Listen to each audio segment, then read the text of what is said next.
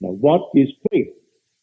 We are told in the 11th chapter of Hebrews that faith is the assurance of things hoped for, the evidence of things not seen.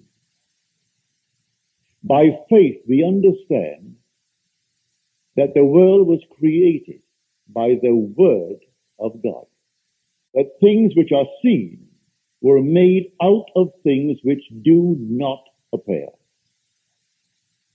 And without faith, it is impossible to please him.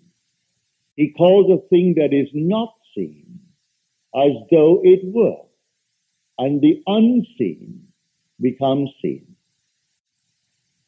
Now, having found who God is, my own wonderful human imagination, then how would I go about actually creating something that at the moment seems either difficult or even impossible? I start, first of all, naturally with God, because God is my own wonderful human imagination.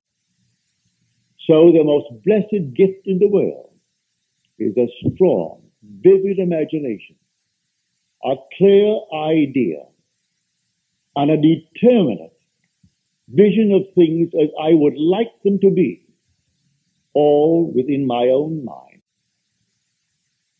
Conjure a scene which would imply the fulfillment of my dream. See it clearly in my mind's eye. Give it all the tones of reality. Give it as much sensory vividness as I can. And believe in that imaginal act. Have it so fixed in my mind that I am completely oblivious to all the things round about me that would deny it. And walk in the assumption that it is so. Assume that feeling of the wish fulfilled and simply ignore everything that denies it and walk in it. And I'm calling a thing that is not now seen as though it were seen. And that unseen state will become seen. I tell you, I know this from my own experience.